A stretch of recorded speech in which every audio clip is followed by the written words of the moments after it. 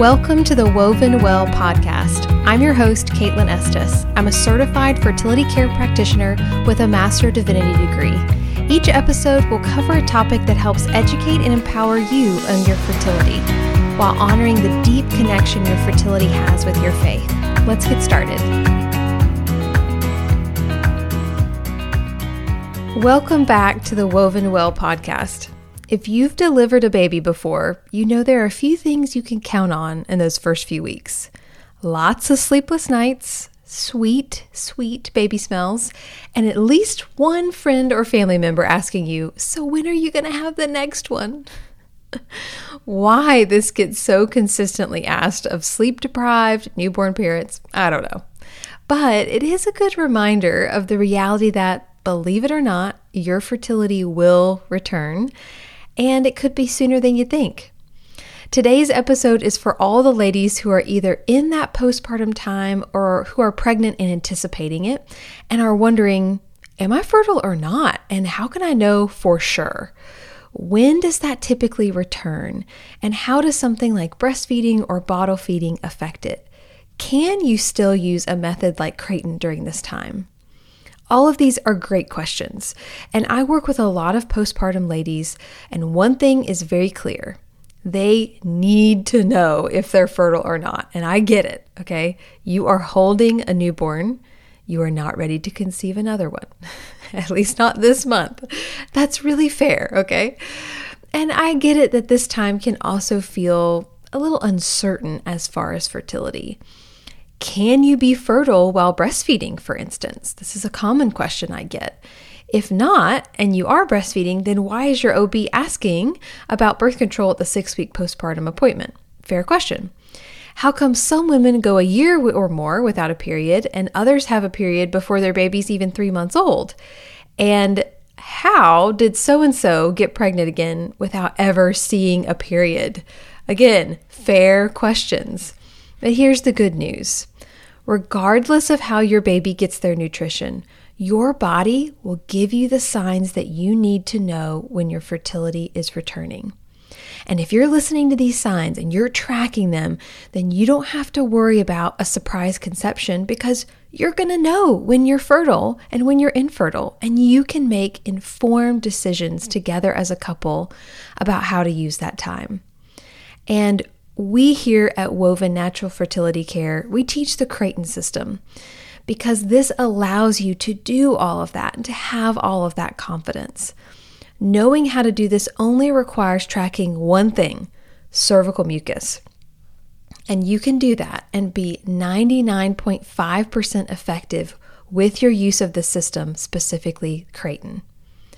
Listen, your OB is going to ask you about how you plan to manage your fertility at your 6-week postpartum appointment. And he or she is very likely going to give you lots of options. It may include hormonal contraception or some type of IUD, but we just want to make sure that you know that you can very successfully manage your fertility without the use of any hormones, chemicals, or devices. So we just want to make sure you know you have the options available and that you are capable of doing this. Your body will tell you when your fertility is returning, as long as you know how to read its signs. Plus, with so many hormonal changes already happening in your body during that time, you may or may not feel comfortable with using something like hormonal contraception or a hormonal IUD that could cause potentially more uncertainty or side effects. Still, we know that this whole postpartum time feels a little mysterious. So the first way to help with that is to take away a little bit of the uncertainty by explaining what's going on hormonally in those first months after delivery at a very basic level. I encourage you, if you want even more detail about this, to talk with your midwife or doula or a lactation consultant who is specially trained in this area. So initially after delivery, you experience a dramatic shift in reproductive hormones as all of the estrogen and progesterone that have been elevated during pregnancy suddenly and significantly decrease. This happens though while other hormones, prolactin and oxytocin, begin rapidly increasing to help with the stimulation of contractions during labor and delivery and production of your milk supply. So it's important shifts that are happening. But by a few months after delivery, your estrogen and progesterone levels have likely stabilized, but not before you may have noticed some side effects like hair loss or postpartum depression or anxiety. These are caused by those shifts. And in fact, because of that, because these are often, especially the postpartum depression, anxiety, because these are often caused by those huge hormonal shifts, there are natural treatments available for that outside of SSRIs and other mood stabilizing drugs. So if you're interested in learning more about those other options, then I encourage you to get contacted with a local naprotechnology physician, and they can walk you through what those options are. So at this point, while estrogen and progesterone have calmed down quite a bit, prolactin and oxytocin are still elevated if you're breastfeeding at all. Now, prolactin comes from the pituitary gland, and the production is stimulated specifically when a baby nurses at the breast. So the more nursing that occurs, the higher and more stable this number tends to be. This is why breastfeeding can have a direct impact on the odds of your cycle returning. The more prolactin that is released from nursing at the breast, the more likely your reproductive hormones will be suppressed and ovulation or menstruation are going to be prevented. So this may be why you hear about women utilizing something called ecological breastfeeding to produce lactation amenorrhea. That just means because of breastfeeding, you're not cycling. Lactation amenorrhea, that's what that means. So ecological breastfeeding is a very specific approach that encourages this high prolactin state, and so because of that, reduces the chances of your fertility returning while you're practicing it. But it's a very specific practice and philosophy. It requires very specific things like sleeping with your baby in order to nurse during naps, and not following any sort of a feeding schedule, and not using a pacifier, and many other things. So I really think that this is often why we get mixed messages about the impact breastfeeding can have on delaying your ovulation. We hear a lot that, oh, if you're breastfeeding, you're not going to ovulate, but that's not actually definitively true. Does breastfeeding have an impact on when your fertility will return? Yes, absolutely. That prolactin makes a difference. But not all breastfeeding practices and schedules are going to create the exact same results.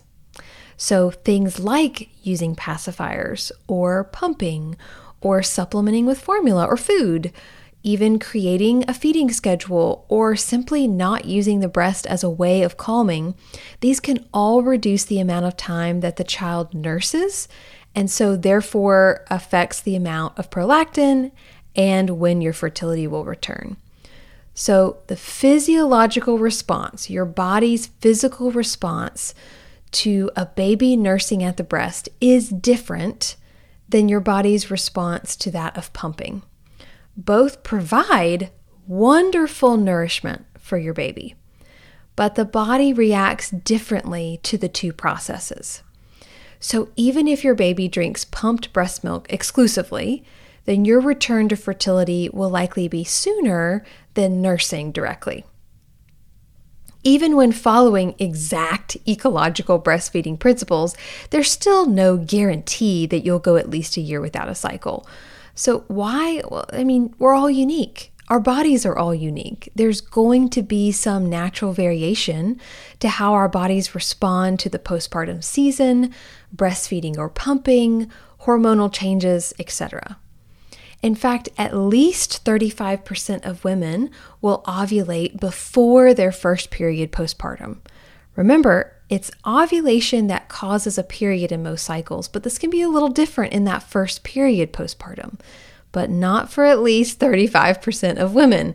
And I will say that in my client group, I have only seen a handful not have this happen. I've only had a few clients have a period without ovulating first. So this is why you may have had a cousin or a sister or a friend who got pregnant again before ever having a period if she didn't know that she was fertile. She wasn't tracking her cycles. And here's the thing. All of these if, ands, thens, buts, they're okay. We all know that the goal during this special time is to feed and care for your baby. For some, that's going to be through breastfeeding, even maybe ecological breastfeeding specifically. For others, it will be through pumping breast milk for bottle feedings or supplementing breast milk and formula, or using formula exclusively. Your goal is to nourish your child in whatever way is best for you and baby. What I don't want is for fertility to be a stressor in those choices. You make the decision that's best for you and your child. We'll worry about your fertility together. At least that's how I feel about it as a fertility care practitioner. So instead, I recommend learning how to read your body's signs of fertility so that you can have complete flexibility and you can know exactly when your fertility returns, regardless of which of those options works best for you. Because your body will tell you. Plus, postpartum is a wonderful time to learn any form of natural family planning because you do have more time of infertility to learn and feel really comfortable. You'll feel experienced, prepared, and confident when those first signs of fertility show up.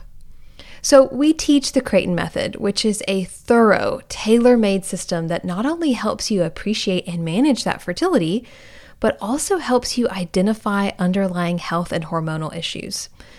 Some forms of natural family planning struggle during the postpartum stage, but not Creighton, which is just another reason why we choose to use it. This is a system you can use in any reproductive stage, while cycling, breastfeeding, postpartum, premenopausal, you name it. We teach you all the ins and the outs of your cervical mucus. That's what we study at Creighton. So that you only have to track this one biomarker to understand your fertility.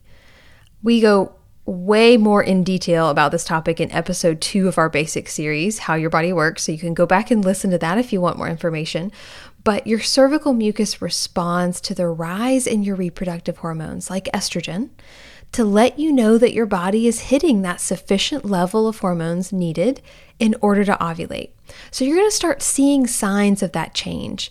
And along with the direction of your fertility care practitioner, you are not alone in this, you're not alone in learning, you will know when to anticipate ovulation and your first period.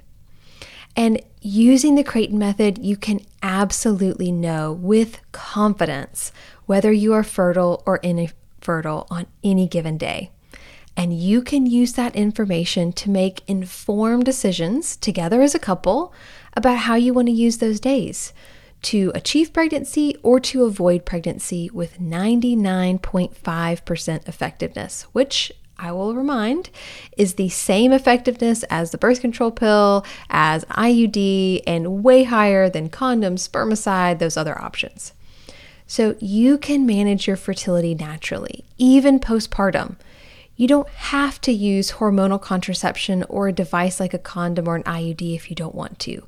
You can do it even with a newborn, okay? Even with a newborn, you can do this. And we would love nothing more than to help you feel educated and prepared during this time.